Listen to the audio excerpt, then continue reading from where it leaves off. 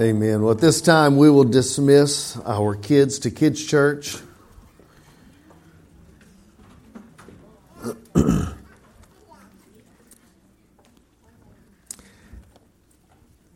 This morning, as we continue to walk through 2 Samuel, we are going to be looking at a section of Samuel that's not fun to talk about, and I know it's becoming redundant. You guys are, it seems like every week, we're talking about, murder, we're talking about rape, we're talking about incest, we're talking about a part of 2 Samuel that's not fun to talk about.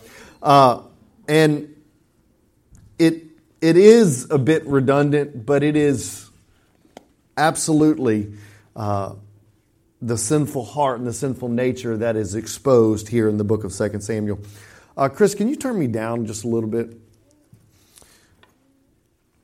As we talk about this morning, we're going to be looking at the theme of atonement, because there's going to be a broken covenant that is atoned for, which is going to naturally lead us to the cross. And I want to preface this message this morning by asking you to look at the cross not in the way that you have traditionally looked upon the cross. I want us to look upon the cross this morning and look upon the cruelty and the gore and the gruesomeness that is the cross, that is the nature of atonement. So if you have your Bibles, I encourage you to open up the book of 2 Samuel chapter 21. We're going to read verses 1 through 14. 2 Samuel chapter 21, verses 1 through 14.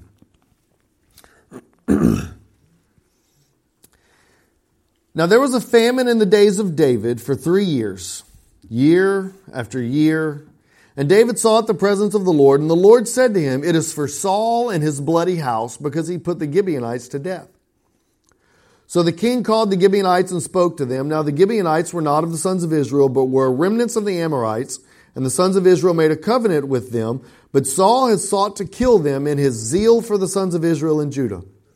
Thus David said to the Gibeonites, "What should I do for you? How can I make atonement that you may bless the inheritance of the Lord?" Then the Gibeonites said to him, "We have no concern of silver or gold with Saul or his house, nor is it for us to put any man to death in Israel." And he said, "I will do whatever you say." And so they said to the king, "The man who consumed us and who planned to exterminate us from remaining within the border of Israel, let 7 men from his sons be given to us, and we will hang them before the Lord in Gibeah of Saul, the chosen of the Lord." And the king said, "I will give them." But the king spared Mephibosheth, the son of Jonathan, the son of Saul, because of the oath of the Lord which was between them, between David and Saul's son Jonathan. So the king took 2 sons of Rizpah, the daughter of Aiah, and Armoni, and Mephibosheth, whom she bore to Saul, and the 5 sons of Merab, the daughter of Saul, whom she had borne to Adriel, the son of Barzillai, and Mahalathite, and gave them to the hands of the Gibeonites, and they hanged them in the mountain before the Lord, that the 7 of them should fall together. And they were put to death on the first days of the harvest, at the beginning of the barley harvest. And Rizpah, the daughter of Aiah, took sackcloth and spread it for herself on the rock from the beginning of the harvest until it rained on them from the sky. She allowed neither birds of the sky to rest on them by day, nor beasts of the fields by night. And when it was told to David that Rizpah, the daughter of Aiah, the concubine of Saul, what she had done, then David went and took the bones of Saul and the bones of Jonathan his son from the men of Jabesh Gilead, who had stolen them from the open square of Bethshan, where the Philistines had hanged them on the day of the Philistines struck down Saul at Gilboa. And he brought up the bones of Saul and the bones of Jonathan his son from there. And they gathered the bones with those who had been hanged. And they buried the bones of Saul and Jonathan his sons in the country of Benjamin and Zelah, in the grave of Kish his father. And thus they did all that the king commanded. And afterward God was moved by entreaty for the land. Let's pray. God, as we see this very gruesome act, men hanged, and left in the public square, God, may your heart be evident to us. That you have a heart for justice and righteousness. Lord, may your heart speak to our hearts and remind us. Remind us of your atonement for the consequences of sin. Pray you speak to our hearts through your Holy Spirit. It's in Jesus' name we pray. Amen. Well, as we read this text, let me start by saying this is not chronological. We've just got done. We're walking through 2 Samuel, and this section of 2 Samuel takes a break from the chronological narrative and gives us a glimpse into the heart that has taken place and the things that have taken place during the reign of David. Because we remember David was running from Absalom, and then there was another revolution from Sheba, and all these things. And David had quelled the revolution from Absalom, and David had quelled the revolution from Sheba. And he was coming back to Israel to reunite the kingdom. And it would be easy for us to say, well, this clearly happened after the revolution of Sheba and after the revolution of Absalom. And so this is just one more evidence and one more example of the judgment of God falling upon David. But that's not what's taking place here. In fact, we have some chronological hints as to where this takes place in the narrative of the kingdom and the reign of David. But we know that it is not at the end of the cessation of these revolutions. So let me just, for the purposes of exposition, I want us to understand that this section, chapter 21, is not chronological, that this is kind of an aside. It would be like if you're watching a movie or you're reading a book and the author stops the sequence of events and backs up and says, oh yeah, by the way, this also took place. This is a very important piece of information that you need to know. And so that's what's going on. And so we have a famine. We have a famine in the land, and a famine wasn't necessarily something that was unusual. If they would have a drought, a season, or they would have a season or two where they didn't have rain, or a season or two where there would be pestilence, then a famine wouldn't be something that would necessarily say, well, the judgment of God is going to fall. But the scripture tells us that it was 3 consecutive years where they had no harvest. And so David said, okay, this isn't just the fact that, you know what, we had an unseasonably dry harvest time, or you know what, we had a bunch of pestilence and a bunch of beetles and a bunch of locusts that came in and destroyed the crops. Something's going on. This is 3 consecutive harvest seasons. And so David entreats the Lord. He says, God, what's going on? My people are starving. My people are dying. What is happening? And the Lord speaks to David and says, because of the sin of Saul, because Saul has broken the covenant that Joshua made with the people of the Gibeonites, because of what Saul has done, I have exercised judgment on the people of Israel. And so I want us to understand the context of what's going on. So in order for us to understand the context of what's going on, I'm going to ask you to flip back to the book of Joshua, chapter 9. And I want you to see the covenant that the nation of Israel made with the people of the Gibeonites, Now I want to remind you who the Gibeonites are. The Gibeonites are people who are living in the land of Canaan. They are not Israelites. These are bad guys. Okay? If we remember the story, Joshua was entering into he was entering into Israel, and as he enters into Israel, God gives him very specific instructions. He said, drive out all of the inhabitants of Canaan, because they worship foreign gods, and if they were to come into your families and marry into your households, then they would influence you to also worship foreign gods. So it is in the best interest of you to drive out all of the inhabitants of the land. This is my commandment to you, Joshua. And so Joshua does that. He begins and he goes into Jericho, and they destroy Jericho. He goes into Ai, and they destroy Ai, and they begin driving out the inhabitants of the promised land. And as they're driving out the inhabitants of the promised land, the Gibeonites say, hey, these guys are, they're kicking butt and taking names. We're the next in line. They've already defeated Jericho. Then they have defeated Ai. Now they're coming after us. We got to do something. And so they put on tattered clothes and they traveled to meet Joshua. And they said, Joshua, we have heard of all that God has done in giving the Jericho into your hand and giving Ai into your hand. And we know that God has given all the inhabitants of Canaan into your hand. And so we want to ask that you would spare us. We are from a long way away, but we know that your God is faithful and your God is mighty. And we want you to spare us. We don't live in the land of Canaan. We live outside the land of Canaan. And if you will spare us, then we will be your allies. And Joshua said, as long as you don't live in the land of Canaan, we will make a covenant with you and we will not attack you if you will not attack us. And they said, that sounds like a great plan. Well, the Gibeonites leave and then Joshua realized, wait a second, they live just down the road. They live in the land of Canaan. They deceived us. They put on these old clothes, told us they traveled for days and weeks to come and establish this covenant with us.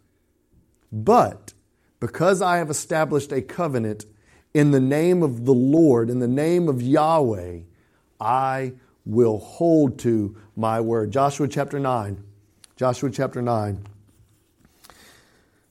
beginning in verse 15. And Joshua made peace with them, and he made a covenant with them to let them live. And the leaders of the congregation swore an oath to them.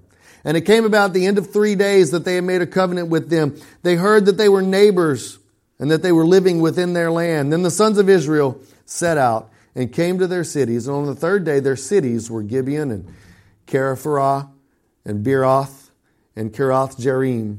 And the sons of Israel did not strike them because the leaders of the congregation had sworn to them by the Lord God of Israel and the whole congregation.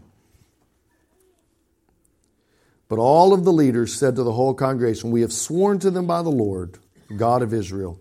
Now we cannot touch them. Saul comes into power.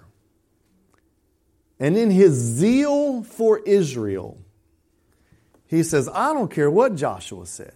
I don't care what the previous kings and generations have done. I don't care about the covenant that Joshua made with the Gibeonites.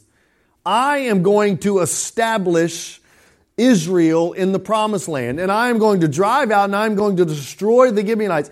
And in his zeal for Israel, he broke the covenant that God had made with the Gibeonites. I believe that this is a warning for us in the church to be careful that in our zeal for righteousness, in our zeal for the church, in our zeal for doing what's right, that we trample underfoot the very heart of the gospel. How much blood has been spilled? How much blood has been shed? How much blood has been at the hand of or in the name of the church? In the name of doing what is right? I believe that in our zeal for the church, we oftentimes forget the spirit of the gospel. Do we not remember that it was Jesus who forsaked the religious elite to have dinner with sinners? Do we not remember that it was Jesus who opposed the Pharisees and the Sadducees and those who were righteous, that he might share a meal with prostitutes? Do we not remember that it was Christ himself who called Zacchaeus the chief tax collector and said, I'm going to have dinner with you tonight. I'm coming to your house. Let us be careful, church, that we do not trample underfoot the spirit of the gospel in our zeal for the church. Don't get me wrong, we should be zealous for righteousness. We should be zealous for that which upholds and lifts high the name of Jesus, but not at the detriment of the gospel. We should have righteous indignation against sin, but not at the detriment of the gospel. Remember what Paul tells us in 2 Corinthians chapter 5, verse 14. It is the love of Christ that compels us. It is the love of Jesus that compels us. Jesus told his disciples, he said, they will know you are my disciples. Not when you stand up for righteousness, not whenever you have these righteous crusades, but they will know you are my disciples when you love one another. And so oftentimes in the church and in our zeal for righteousness and in our zeal for doing what's right, we get caught up in legalism and we miss the very heart of the gospel, that we love one another. As we look back at 2 Samuel, I want us to see what the scripture tells us. 2 Samuel chapter 21, David says, okay, something's going on. My people are dying. There's a famine. And God tells him, well, Saul killed a bunch of people that he shouldn't have killed, and now you're suffering the consequences. Now your people are suffering the consequences. What's interesting is that God demonstrates his mercy to David by telling him the truth. Is it possible that sometimes we ask the Lord, but we don't want to know the truth?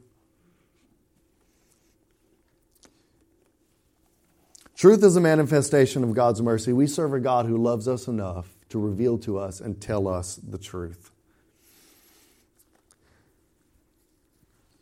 I want us to see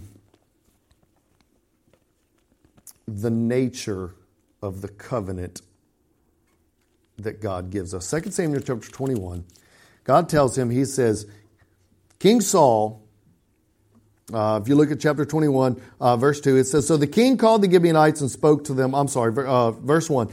David entreated of the Lord, and David saw the presence of the Lord, and the Lord said, it is for Saul and his bloody house, because he put the Gibeonites to death. So the king called the Gibeonites, and he said, how do I make this right? I want us to understand that God is serious about the nature of covenant.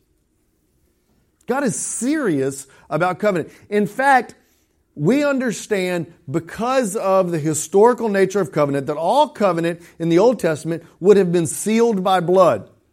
This is evidence in the Adamic covenant.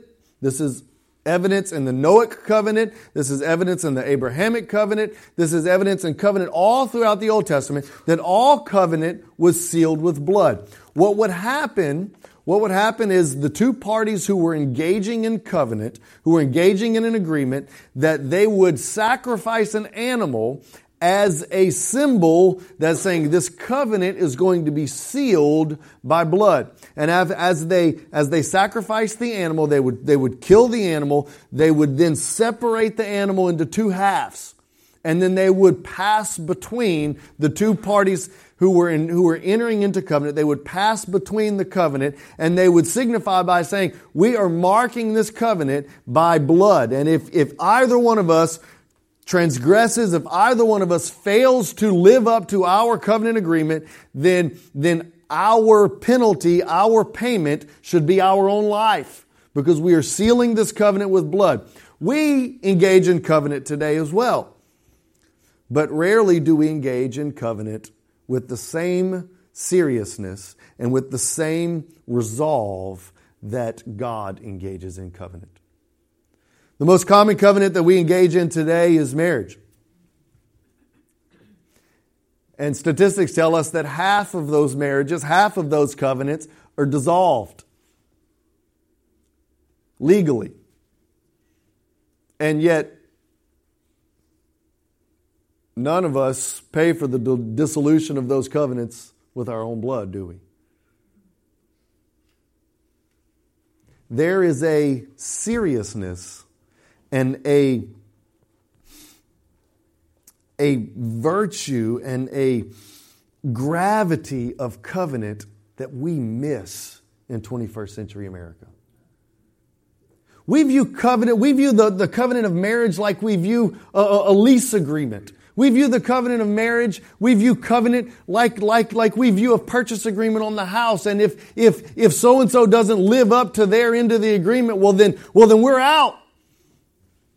The house didn't pass termite inspection. I'm not buying that house. My husband lied to me. My wife, spent too much money at the mall. My wife, disrespected me in front of her friends. My husband, did this or did that. He violated the covenant. He violated our agreement, and we begin looking for the exit ramp. God is serious about covenant.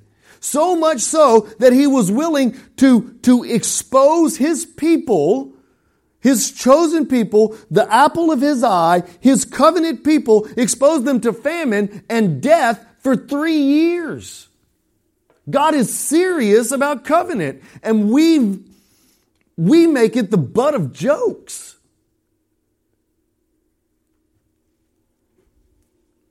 It's not convenient for us to be married anymore. It's not. Can't tell you how many times I've sat in marriage counseling and a husband or wife comes and sits to me and they say, well, I'm not happy anymore. We've been married for 23 years and I'm just not happy. And as kindly and lovingly and compassionately as I can, I say, I don't care. God hasn't called you to be happy. He's called you to be married. Now, don't misunderstand me. Those two aren't mutually exclusive. There is such thing as happiness and joy within a covenant marriage, but there are going to be times whenever we enter into marriage and we enter into covenant and it's difficult. If we look back through the scriptures and we see that Israel played the harlot and served other gods and gave themselves to other gods and made a golden calf and said and worshiped this golden calf and said, this is the God who has brought us out of the land of Egypt. Do you think God was happy with that? You think God said, oh, they make me so happy. They fulfill me in such a grand way. God, that turned His stomach.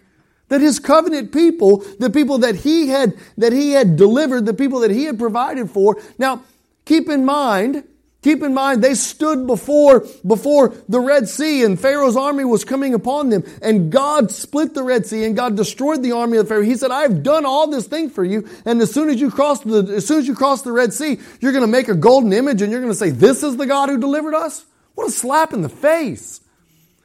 God said, well, I'm not happy with you anymore, so I'm going to go find someone else. No. And it's interesting. All throughout Scripture, the word picture and the imagery that God gives us for the gospel is marriage.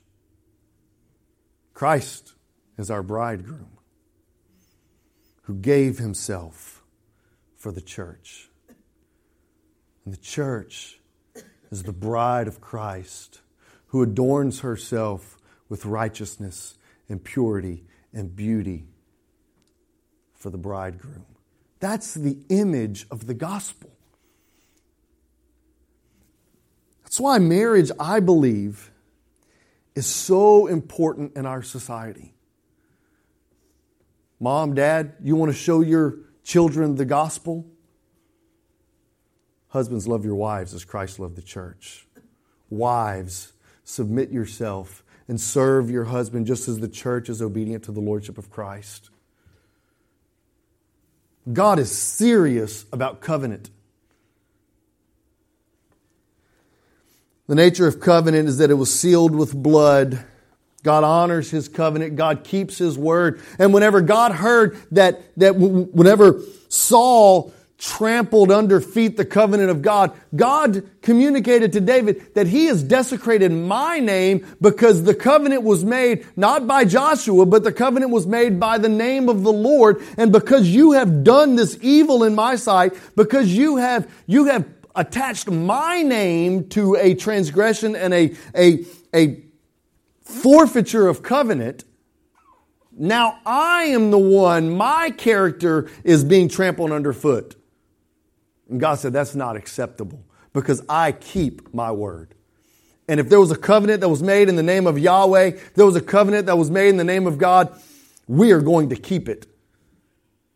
And so He begins to inflict discipline on the people of Israel as an act of mercy, as an act of love. In fact, Hebrews chapter 12 tells us that God disciplines those whom He loves, that He reproves His children. Hebrews chapter 12. I want you to see that I'm not making this up. Teenagers, hear this. Your parents take your phones away because they love you. Teenagers, hear this. Your parents discipline you because they love you.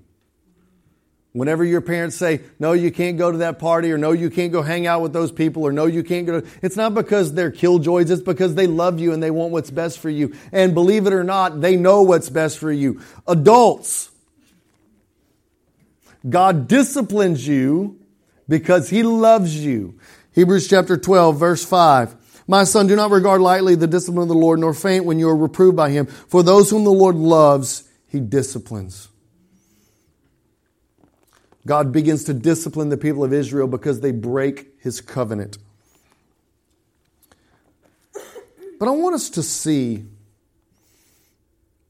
the reality of what takes place. So, the Gibeonites say, well, the people of Saul are the people who broke the covenant, so it's only fair that the sons of Saul suffer because of the actions of Saul. And so we want 7 people from the lineage of Saul to be hanged in the streets of his hometown. And so David says, okay. And so he gathers 7 sons and grandsons and great-grandsons of Saul, 7 men from the lineage of Saul, and they hang them in the open streets. And as they're hanging there, I want us to get a visual and a vivid image of what's going on. Whenever they are hanged in the open streets, they are left there. The Scripture says that they are left there from the days of the harvest until the rains came. Now, seasonally, the rains would probably come about 3 to 4 months after the harvest time.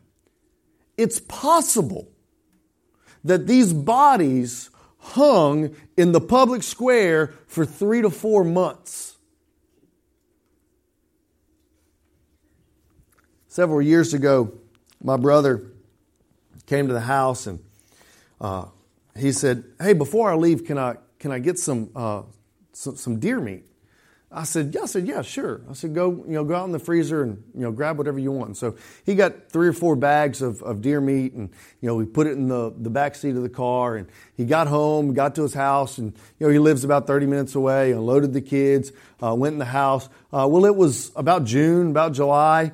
He shut the car. It was a weekend. He said we didn't, we went in the other vehicle the next day and, didn't really think about it. 2-3 days went by. We opened the car. Next time we went to get in it, and he told me, he said, Preston, he said, it smelled like something you would not even imagine. He said, we had to sell the car. He said, we brought it, we got the carpet shampooed, we did everything we possibly could. And for months we would get in the car and just, it was nasty. Rotting flesh, rotting meat, just baking in the back seat of his car. And so now whenever he asks me for fish or for meat, I set a reminder on my phone so that in 30 minutes I call and say, Justin, take out the fish, take out the meat from the back of the car. He goes, I've already put a reminder in my phone. As soon as I get to where I'm going, I'm taking it out. It's disgusting to smell death. But I want us to understand the gruesomeness and the gore that these bodies hung in the public square. And they became bloated. And they began to rot there hanging. And I say this not to be crude, but for us to understand the gravity of atonement and the gore of atonement. We look at the cross and we make it beautiful. We use it to decorate our churches. We put it on necklaces hanging around our neck. We wear earrings. But the cross is gruesome. It's an instrument of execution. Atonement is meant to be gory. Whenever God laid out the atonement for the Levites and for the priests, what He told them to do, He says, you're going to take a bull or a sheep or a lamb, and you're going to slit its neck, and you're going to take a basin, and you're going to catch the blood. So we go to the grocery store and we buy our meat. It's all nice, vacuum packed, and they even give us little plastic bags to put it in so that we don't get any of the blood or any of the slimy stuff on our hands. And it's we keep our meat clean as best we can. But death, atonement, was gory. He said, slit its throat, catch its blood, and then skin the animal and burn the fat and the hide. And then cook the meat. If you've ever butchered an animal, you know this is not a clean process. This is not a neat process. You're up to your elbows in blood and guts and gore. And it was intentional because God wanted to communicate. And I believe that as these bodies hung there, and as these priests and as these worshipers butchered these animals, God was trying to communicate to them the gore and the gruesomeness of atonement. It tells us in Hebrews, it tells us in Hebrews, it's here somewhere. It tells us in Hebrews Hebrews chapter 9 verse 22, that outside of the shedding of blood, that there is no remission for sin. That was the cost of sin. And God wanted us to see the aroma of sin. He wanted us to see the stench of sin. That it is disgusting, it is putrid, that it is associated with death. And I believe that we make the cross beautiful and we lose the gore of atonement. But I want us to see the gore of atonement. Saul trampled the covenant of God, violated God's promise, violated and caused shame to the name of God. And God said, this is the cost of sin: death, rot, destruction, bloodshed. This is the cost of sin. And I want us to see the grief of the mom. Her boys hung on that open square, and she grieves for months, fighting away the buzzards and the ravens and the coyotes and the varmints that would come to eat the flesh of her children. Feel the grief of sin. I think too oftentimes we skim through these passages and we just gloss over them because we don't want to think about it. We don't want to read about it. But I believe that the author wants us to see the gore and the gruesomeness of sin. But I believe there's something even more powerful in this passage. It's found in verse 7. But the king spared Mephibosheth, the son of Saul, son of Jonathan, son of Saul, because of the oath which the Lord had made between them, between David and Saul's son Jonathan. I want us to see the covenant king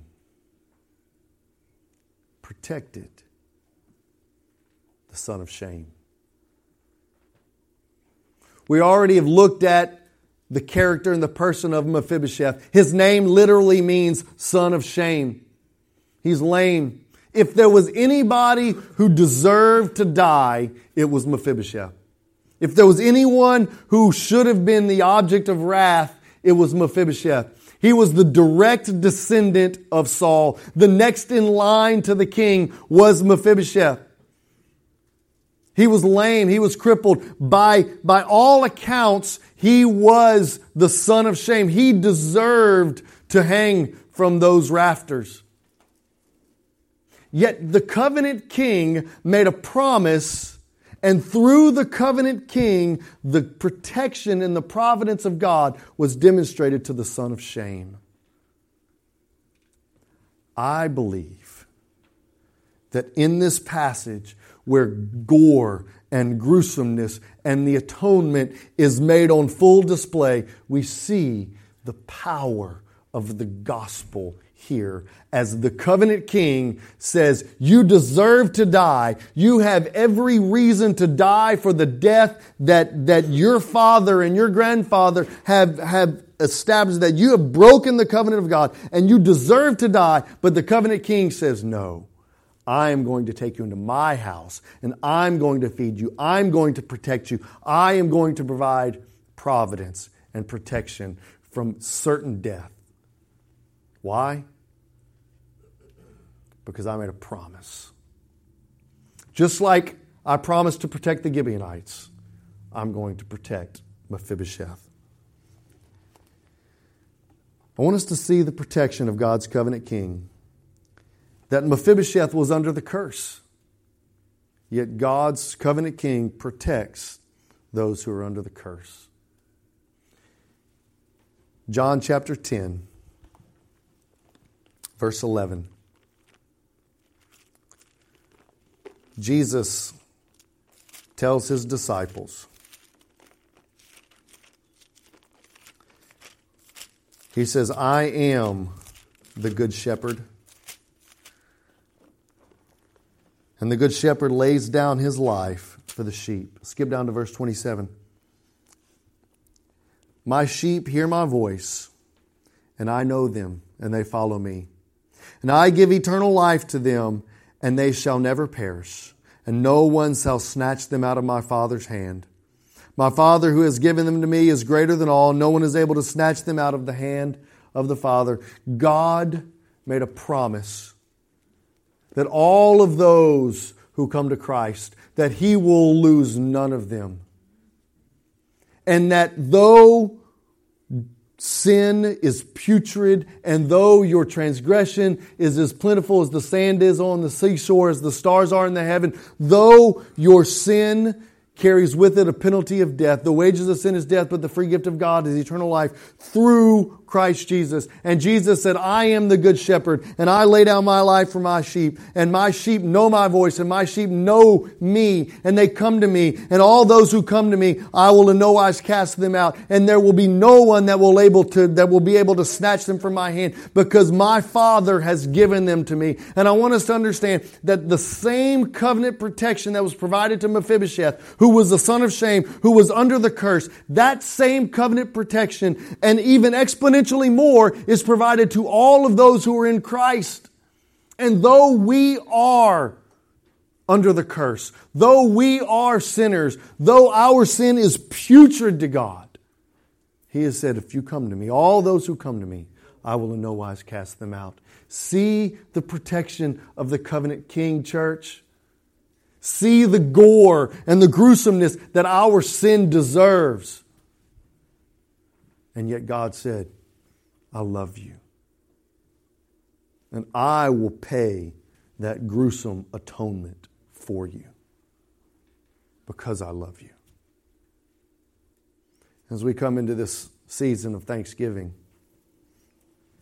it's easy to sit around the Thanksgiving table and count our blessings and talk about the material wealth that we have and the family and the friends. I want to challenge you this Thanksgiving season to think about the gore of atonement and be thankful that we have a covenant king who says, I will take that so that you don't have to. Oh, what a Savior. Let's pray. God, as we as we see the protection of the covenant king. Well, we know that we are Mephibosheth. We are under the curse. We deserve to die. We deserve to pay the penalty for our sin.